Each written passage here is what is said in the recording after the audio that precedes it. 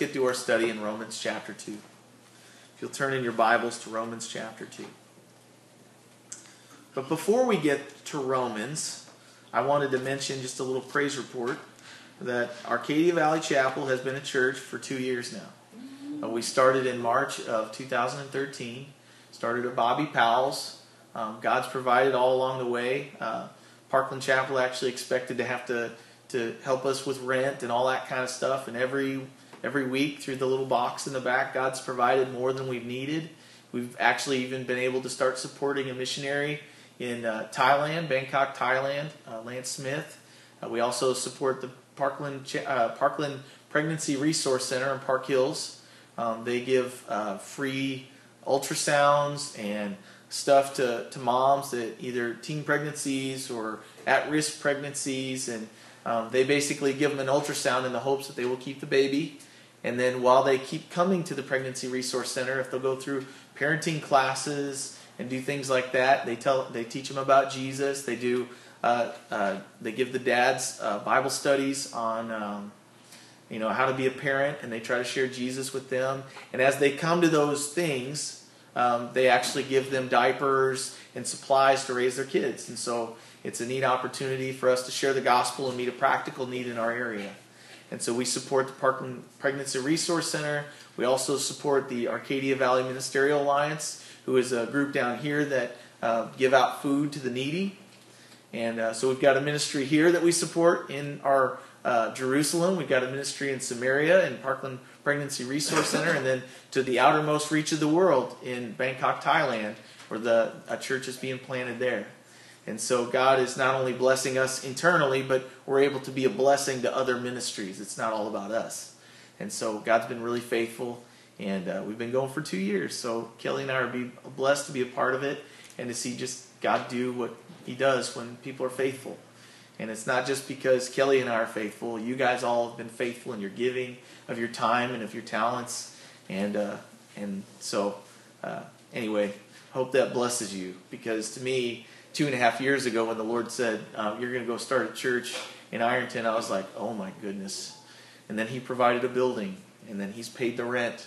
And then He provided groups to paint the place and build walls. And there's still lots of things that He wants to go do. God's not a God of the past. He's a God of right now. And so we're just praying, Lord, what do you have for this next season? And so we're looking forward to what He has for us. So anyway, I just wanted to share that this morning. It's a huge blessing to be able to be a part of God's work. So turn to Romans chapter 2. And as we've begun our study in Romans just a few weeks ago, Paul is writing to a group of Romans who are in a church in Rome that Paul's never been to. And his heart for them is to encourage them not only to walk in their faith, but to know all the things that he would have told them had he had the opportunity to go to them in Rome. He's never been there, and what he doesn't know is 3 years from the time that he wrote this letter, he's going to go to Rome. He's going to be able to talk to them personally. He's going to be able to meet them and hear the stories of God's faithfulness. And so Paul, before he's able to go there, since he's not found a way in the will of God to go there, he says, you know what? I can go there without going there. I can write a letter. And so he writes a letter to them to explain to them the basic tenets of the Christian faith. And he shares with them a lot of truths really from the Old Testament that will pertain to their life of following Jesus Christ. So as he's getting ready to share the gospel with them, he doesn't start by, basically just talking about Jesus dying and being buried and then resurrecting. He doesn't start with that. Because in order to know that you need a Savior, you have to first know that you're a sinner, that you have a need. Have you ever tried to give something to somebody that didn't know that they needed it? I mean, parents do that all the time. They try to share wisdom with their children, and their children basically, it's like casting pearls before swine. They're like, what are these things? And they try to chew on them, and then they spit them out, leave them on the ground in the mud. And people do that. We try to share with them, hey, you need a Savior. You need Jesus Christ to be your Lord. And they're like, I'm fine. Everything in my life is going great. Why do I need something else to do during my week? Why do I need to give up time on my Sunday or on my Wednesday? Why do I need to read the Bible? What's that have to do with me? And so Paul doesn't start by talking about salvation. He starts by talking about, number one, his own reception of what God's given him. But then he starts to talk about the wrath of God being revealed against all unrighteousness. And then he talks about what unrighteousness is. And so he addresses three different groups of people. He addresses what we would call your garden variety heathen, people who are living a life of sin, going about being driven by their lusts and their passions and their wants and their desires, who are just kind of groping through this life blindly but feel like they got it all together. And then he addresses a group that I would call the hypocrite, the person who is a law to themselves. You know, they're not religious, but they do have convictions about morality. And so because they have convictions about morality, they make up their own set of rules. You're good if you do this, and you're bad if you do that. And we all kind of have those ideas. And sometimes they're ideas that, though they are well-meaning ideas, they're not ideas that are found in Scripture. And so we follow them, and then we try to put them on other people. And if they don't do them, then they don't measure up in our sight. And so Paul addresses the obvious person that's just whether a murderer or a fornicator or someone that steals, someone that would go to jail for things that they get caught for. And then he talks about those who are hypocrites. They see the people that are obviously breaking laws and they go, man, I'm glad I'm not a part of that group. But what they realize is, as Paul expounds upon these truths, he says, that person that judges everybody else, do they think that they're going to escape the judgment of God? You can make up your own rules, but if you don't follow God's rules, you're ultimately going to be judged, is what he said. So Paul continues on this same path, revealing that the wrath of God will be revealed against all unrighteousness according to his standard. And so Paul addresses these two groups, and then he addresses a religious group. A group who had the very word of God revealed to them by God himself through Moses on the mount of where the law was given, the Ten Commandments. And so he addresses them because in Rome, there's this kind of a plethora of people. There's people that have never been to, Jewish church. There's people who have been a little bit and think that they're good because they've been to church. And then there's a group that they follow to the nth degree, every rule, every precept, and that's what they think makes them righteous. Now, I want to say that before I even start this morning, the group that I feel like I fit is the third group, the religious Jew, the one who knows the law, who reads the Bible, who has been baptized, who tries to do all the right things, and yet when God looks at me, he doesn't give me favor because I've done all the right things. He gives me favor because of the blood of Jesus Christ applied to my life, because I trust him. And so, in Romans 2, verse 17, he says to this group here, he says, indeed, you are called a Jew, and you rest on the law. You make your boast in God, and you know his will. You approve the things that are excellent, being instructed out of the law, and you are confident that you yourself are a guide to the blind, a light to those who are in darkness, an instructor of the foolish, a teacher of babes, having the form of knowledge and truth in the law. So he says there, you who have the law, who boast in God, and are taught by the law, that's good. You are listening to what your teachers are teaching you. But he says to them that you see yourselves, you're confident in yourself that you're a guide to the blind, that you're someone that has something to offer to someone else, that you're an instructor of the foolish. Now that's not a bad thing. There are people who know less than you do. Everybody kind of has an insecurity. Well, I don't know much about the Bible. How am I supposed to tell anybody else anything? I haven't got it all down yet. Well, each one of us knows a little bit more than somebody in our lives. And while we may not have it all together, we can instruct others. That's what God's called us to do, to share the light that we do know about. And so that's not a bad thing. But then he goes on, he says, you have the form of knowledge and you have the truth in the law. You therefore who teach another, who have been taught by God, you who teach another, do you not teach yourself? See, sometimes we get a little bit of a word from God, or we learn something from Him, and so we start to practice it. And then we start to teach others. But sometimes we learn something, we receive the knowledge, it never really impacts the way that we live, but before we ever put it to practice, we try to teach somebody else. And when we do that, we become a hypocrite.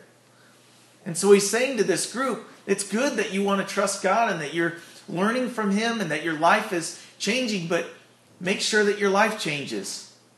Don't try to instruct people in things that you don't quite understand. Don't try to instruct some other people in things that you haven't put to practice yourself. Because when you do that, you're not representing God rightly. You're being a hypocrite. And I love this because we see in Matthew chapter 7 a story about a guy who had a little sin problem. In Matthew chapter 7, verse 1, it says this. And I don't know many of you in here that probably have never heard this quoted or quoted it yourself. It says, "Judge not, that you be not judged. For with the judgment that you judge, you will be judged, and with the measure that you use, it will be measured back to you." So, what Jesus is saying there is, don't judge others, because you're going to be judged too. Deal with your own sin first. And He's going to expound upon that. This is Jesus speaking in the Sermon on the Mount. And in verse 3, He says, "Why do you look at the speck in your brother's eye, but you do not consider the plank in your own eye?" Can you imagine this? Imagine an eye surgeon. You got some problems, he's going to do a little LASIK on you. He's going to get that laser out, and he's going to put it into your eye and do whatever they do. I don't know about you guys, but the thought of getting LASIK scares me to death because I like seeing. And lasers seem to burn things.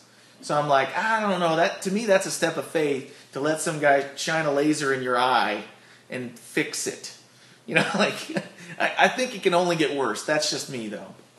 But as I think about that, imagine if the surgeon comes in and right before they put you under, I don't know if they put you under or not, he comes in and he's got this big old tent stake, like a wooden tent stake, sticking out of his eye.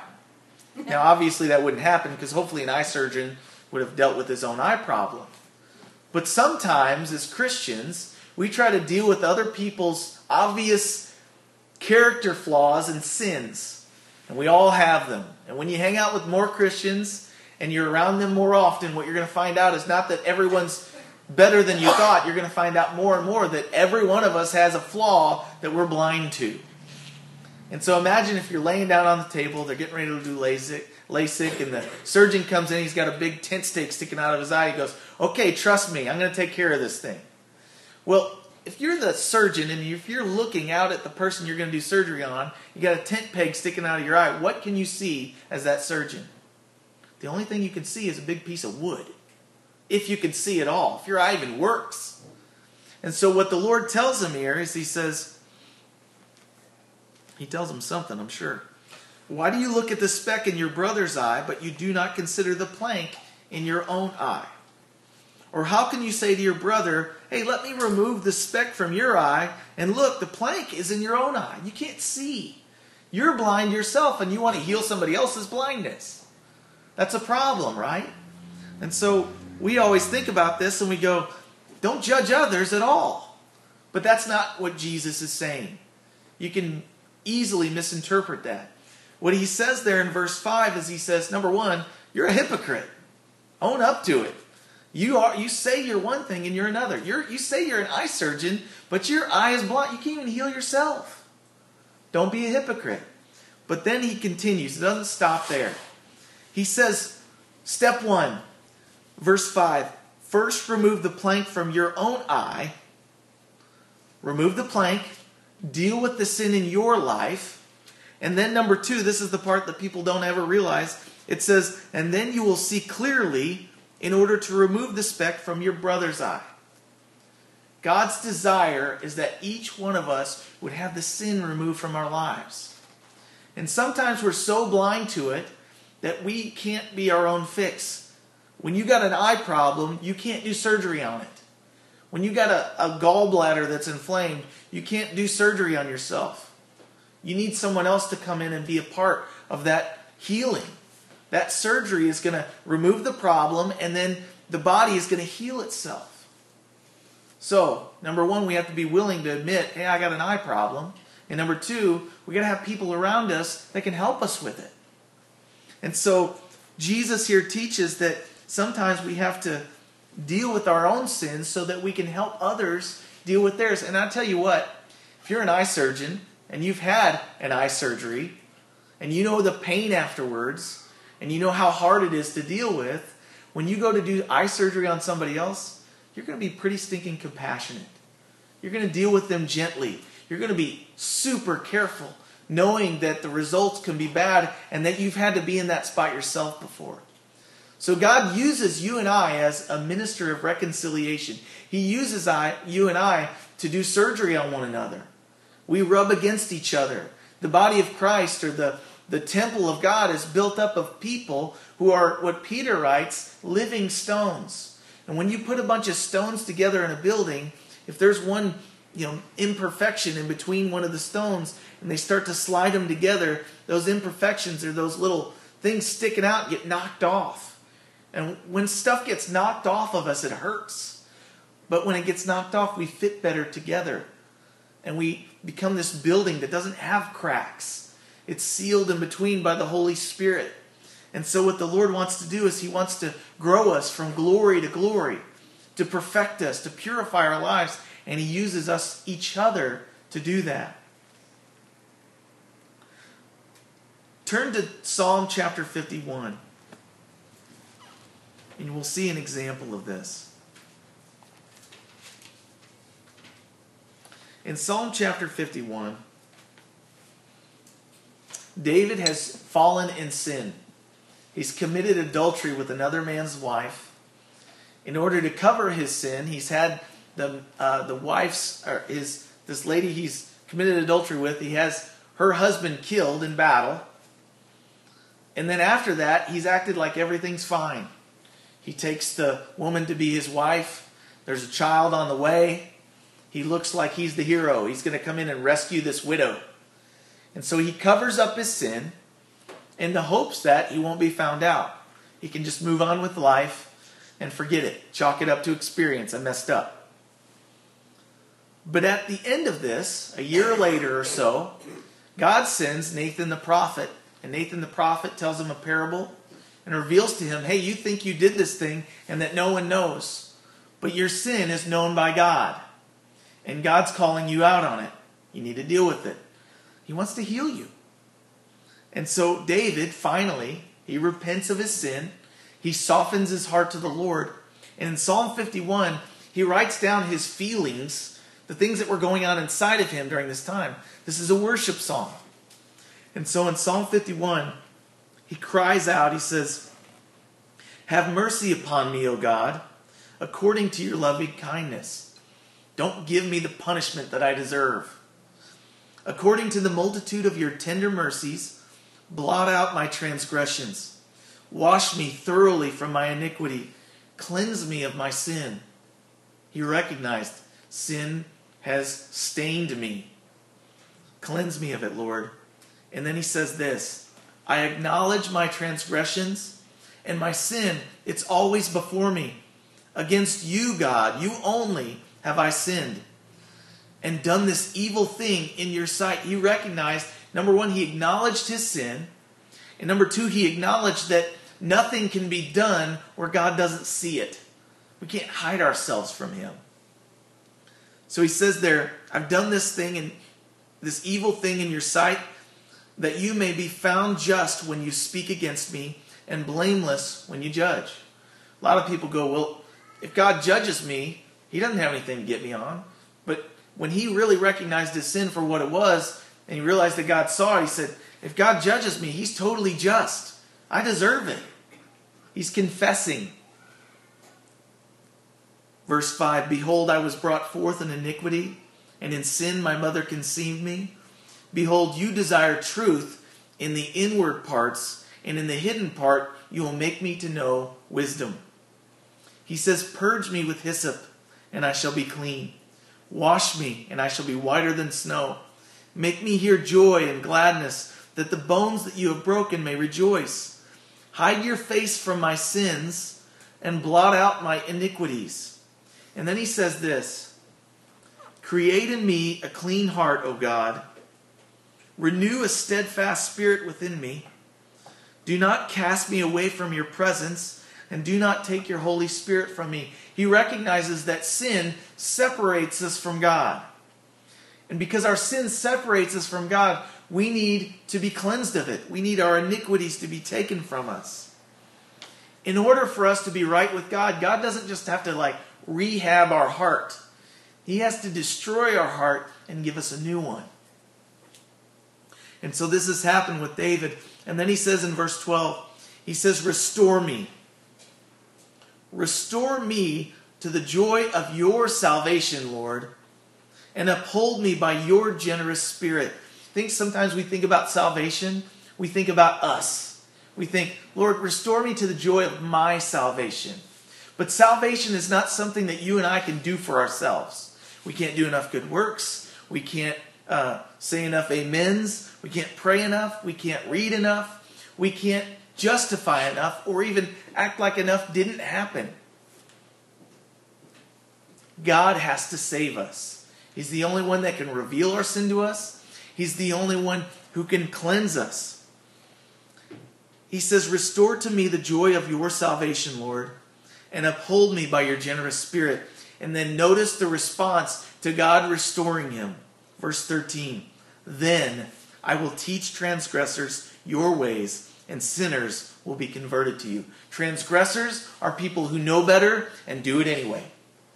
They know God's word. They know what his teaching is. They know what it takes to follow him in an upright heart, and they refuse to do it. He says, then I will teach transgressors your ways, Lord. And then he says, and sinners shall be converted to you. Sinners are those who have not been saved. So he's talking about transgressors who know better, and then he talks about sinners who don't know any better. He says, both of those groups, because I've received your mercy, I'll be able to show it to them.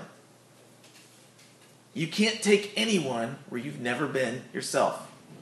If you've not been saved by Jesus, if you haven't experienced the grace of God, you can't show it to others. It's that simple.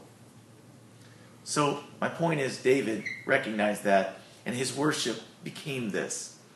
If you deal with my sin, if you bring me through this thing, if you bear my burden on the cross, and I experience your love, and I've given a new heart, I'm changed from the inside out, I can show others to go that same way.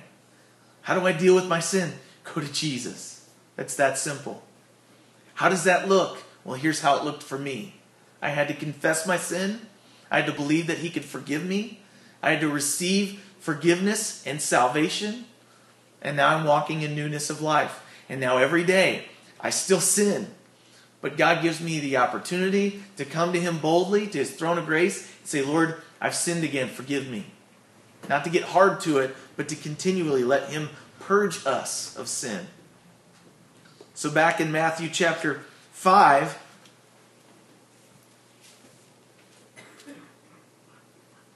Matthew chapter 5, verse 20. This is what Jesus said about righteousness. He said, I say to you that unless your righteousness exceeds the righteousness of the scribes and the Pharisees, you will by no means enter the kingdom of heaven. And to the group that he was talking to, the most holy guys, the most godly guys in all of Israel that they saw were the scribes and the Pharisees. And so in their mind, they're saying, if the scribes and the Pharisees won't make it, how am I going to make it? And then he tells them the righteousness of God is not like the righteousness that you see in the people around you. He says, you have heard that it was said to those of old, verse 21, you shall not murder, and whoever murders will be in danger of the judgment. But I say to you that whoever is angry with his brother without a cause shall be in danger of the judgment. In another passage, he says, whoever hates his brother in his heart shall be guilty of murder. And then he goes on in verse 27, he says, you have heard that it was said to those of old, you shall not commit adultery. But I say to you that whoever looks at a woman to lust for her has already committed adultery in his heart. So that's the point. God's not looking to make you look good on the outside. He's looking to change your heart, and he knows that when he changes your heart, what you do on the outside will change. People always say things and then they throw on the end, just kidding. You know, they'll say it in the heat of the moment and then they'll say, just joking. But Jesus said, it's out of the abundance of the heart that the mouth speaks. So what you can say just joking, but the Lord knows whether you were or not. Now, sometimes we are. So I'm not saying that, you know. But the Lord, he wants to get to the heart of the matter. And Jeremiah says our hearts are deceitfully wicked above all things. Who can know them? And the answer is God can. And God's the only one that will judge us according to the deeds that we've done in this life. So he continues back there in Romans, in verse 21. He says, you therefore who teach another, do you not teach yourself? The things that you're teaching, do they not have an impact on you? He says, you who preach that a man should not steal, do you steal? Now, we think of stealing, what do we think of? You know, I went out and robbed a bank. What about paper clips from work? You know, what about stuff that nobody knows about? You know, maybe you didn't even mean to. It's still sin in the eyes of God. He says, you who preach that a man should not steal, do you steal? You who say, do not commit adultery, do you commit adultery? Now remember the verses we just read. Not outwardly, what about inwardly? He says, you who abhor idols, do you rob temples? You who make your boast in the law, do you dishonor God through breaking the law? In other words, you who claim to be Christian, do you actually live out what you believe? For the name of God is blasphemed among the Gentiles because of you, as it is written. And he's quoting from Isaiah chapter 52, verse 5, where Isaiah had told the nation of Israel, because of your living out what you actually believe versus what you say that you are. You say you're God's people. You say you're of the circumcision. You're boasting, hey, God chose us. But your lives don't look like it. You're not God's people. Maybe on the outside, but not on the inside. Your hearts are proving, your outward actions are proving what's going on in your hearts. And so he goes to say this here in verse 25. He says, for circumcision is indeed profitable if you keep the law. Now, you and I, we're in a culture where we practice circumcision. It's not a religious thing for most people. It's something we do because it's healthy for the body. There's all kinds of health problems when you don't circumcise a male child. We won't get into that. It's awkward for me. It's awkward for you. Don't need any diagrams. If you don't know what I'm talking about, maybe ask somebody older than you. Not me.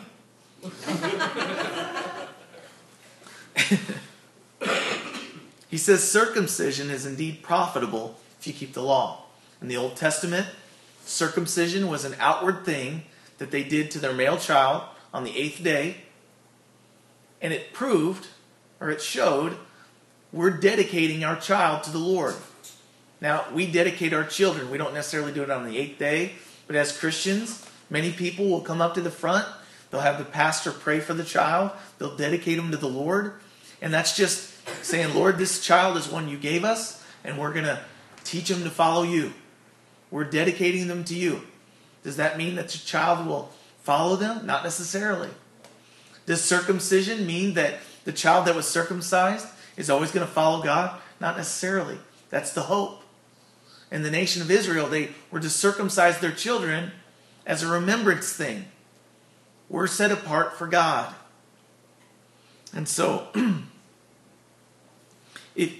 circumcision is profitable if you keep the law. But if you're a breaker of the law, your circumcision has become uncircumcision. Doesn't mean anything. Therefore, if an uncircumcised man, if a Gentile, keeps the righteous requirements of the law, will not his uncircumcision be counted as circumcision? And will not the physically uncircumcised, if he fulfills the law, judge you, who even when your written code and circumcision are a transgressor of the law? And then he kind of surmises this. It's almost like we're reading a legal document. He gets very technical in his language. But then he kind of sums it up in verse 28. He says, he is not a Jew who is one outwardly, nor is circumcision that which is outward in the flesh. But he is a Jew who is one inwardly, and circumcision is that of the heart, in the spirit, not in the letter, whose praise is not from men, but from God. So what he's saying is, if you fulfill this outward sign, and you don't follow the rest of the law, then your circumcision is pointless.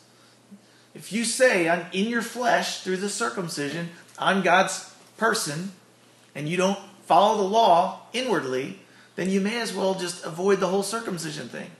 It doesn't account for anything. Now, we don't have a whole context for that. What do we do in the Christian church? We baptize. Baptism is an outward sign of an inward change. We're symbolizing, we're showing to the world, I'm God's. But if you get baptized and then you don't follow the Lord at all with your life, what it proves is what's actually true about you. You're not a child of God any more than somebody else that got dunked in the water just because they were jumping in. You got a dirty bath. You're not cleansed. The water doesn't do anything to you. All it does is it's a symbol. When you're lowered underneath the water, you're symbolizing, you're telling the world, this old life that I was living, I've given it up.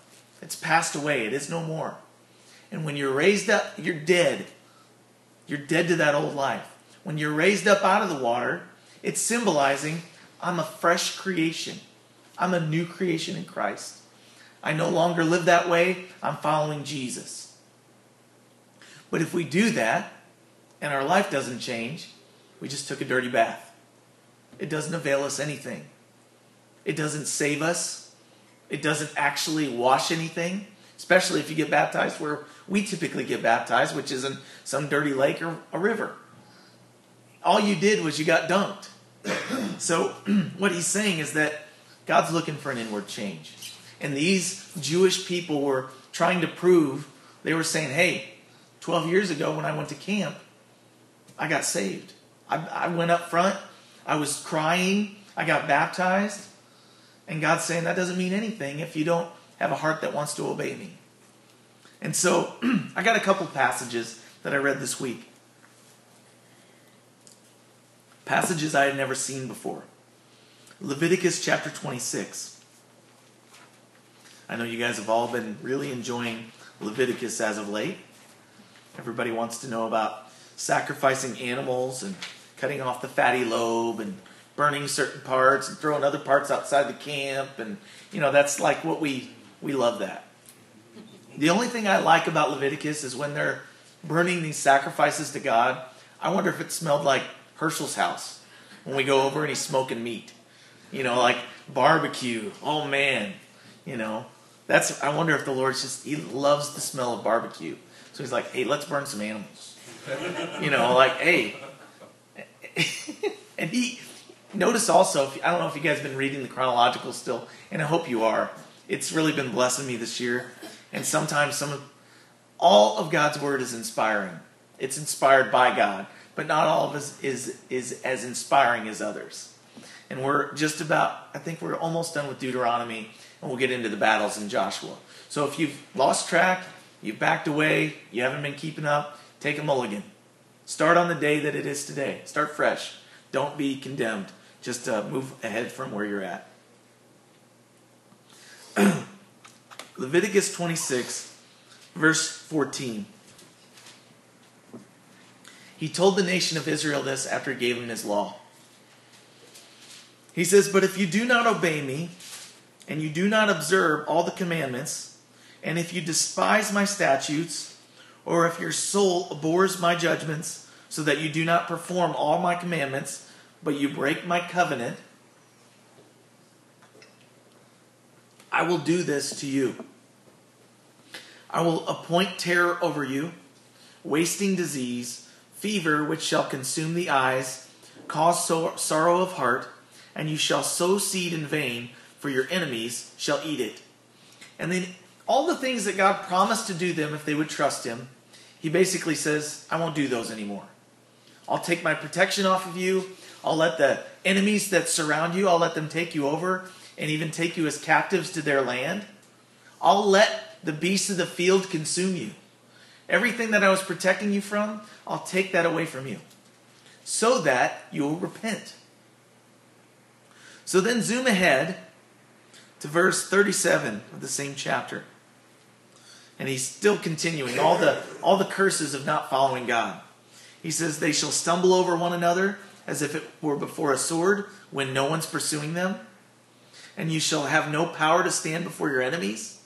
You shall perish among the nations. The land of your enemies shall eat you up. And those of you who are left shall waste away in their iniquity in your enemies' lands. Also in their fathers' iniquities, which are with them, they shall waste away. So he's pronounced all these curses. And I think sometimes we read all these curses and we stop there and we're like, that's depressing. So if I don't do everything just right, God's not going to bless me. That stinks. But the nation of Israel had forgotten that. And so they hardened their hearts towards God, and they were experiencing the separation from Him. But notice in verse 40 it says, but, and I always like buts in Scripture. Not the B-U-T-T, but the B-U-T. Because it's a contrast.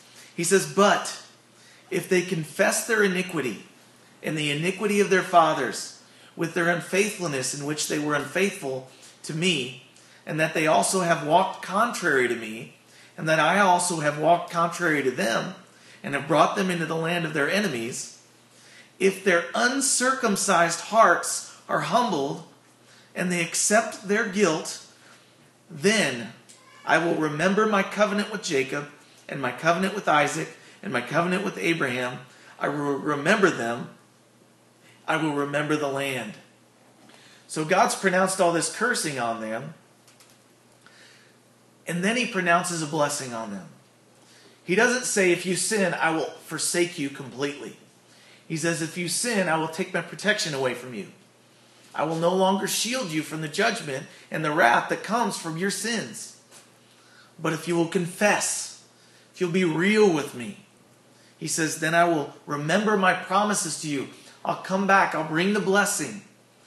And then I will remember the land. I'll heal it. I'll heal you. I'll heal your land. I'll provide for you. All those things that I promised to you, they come back. See, the Old Testament was based on God's people following the commandments of God. But what justifies you and I?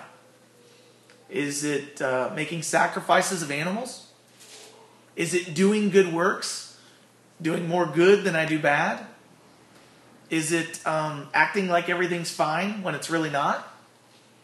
Putting on the game face on Sunday or whenever your day is? Is it about that? Well, in Ephesians chapter 2, verse 11, Paul, being the writer there, he writes to the Ephesian church, to the churches in Asia Minor, and he tells them how they were saved. Ephesians 2, verse 8. Really, if you are one who takes the liberty to write in your Bible, you should underline Ephesians 8 through 10. He says, for by grace you have been saved through faith. And it's not of yourselves, but it's the gift of God, not of works, lest any one of you should boast. For we are His workmanship, created in Christ Jesus for good works, which God has already prepared beforehand that we should walk in them, that we should step into them. And then he says, in verse 11, he says, therefore, remember that you, once Gentiles in the flesh, who are called uncircumcision by the Jews, or by the ones called the circumcision made in the flesh by hands, that at the time that you were without Christ, you were aliens from the commonwealth of Israel, strangers from all the promises of God, having no hope and without God in the world.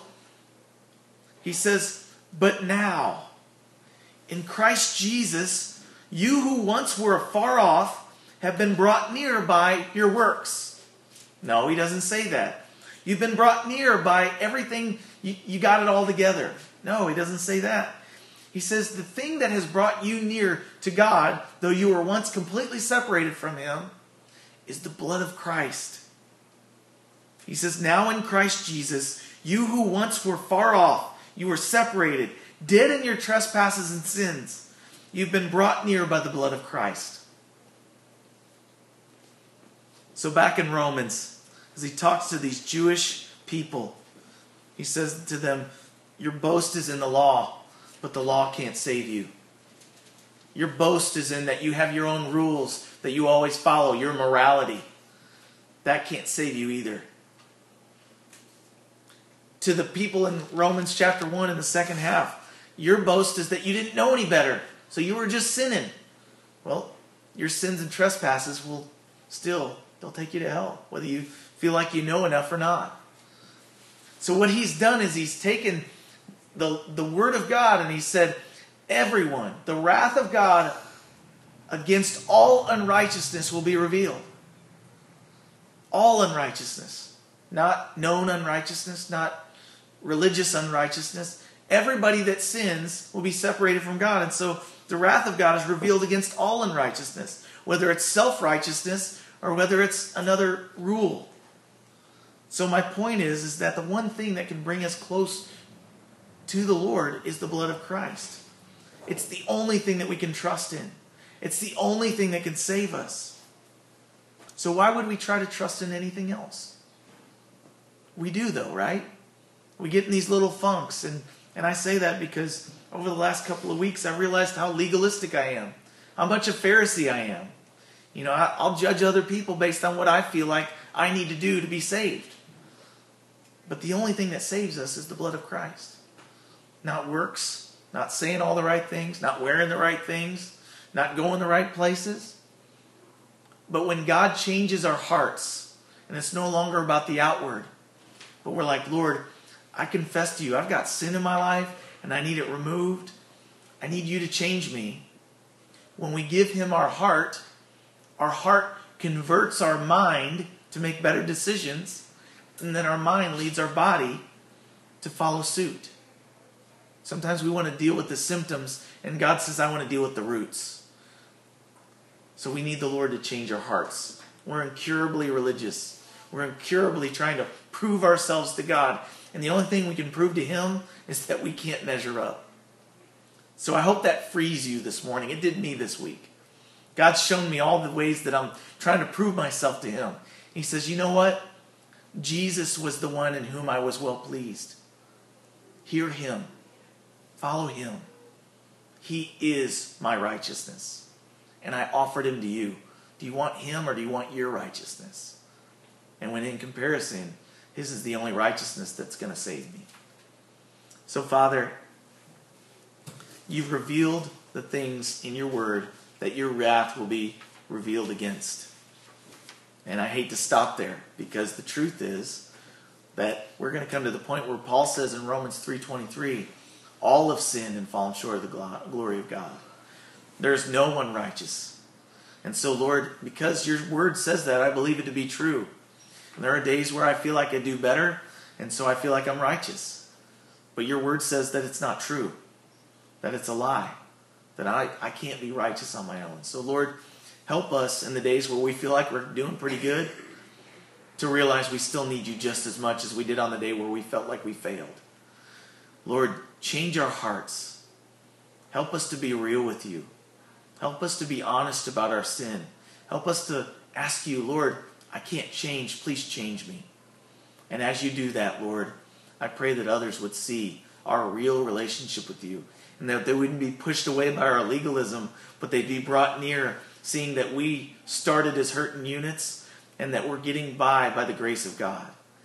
And Lord, may they see that that's offered to them as well. John 3:17 says that Christ didn't come into the world to condemn the world, but that through him they might be saved. So Lord, help us to just be a picture of that. We are your workmanship created in Christ Jesus. So we love you for changing us. We love you for saving us. And we just pray that as we sing this last song, Lord, change our hearts. In Jesus' name, amen. Let's sing one more song.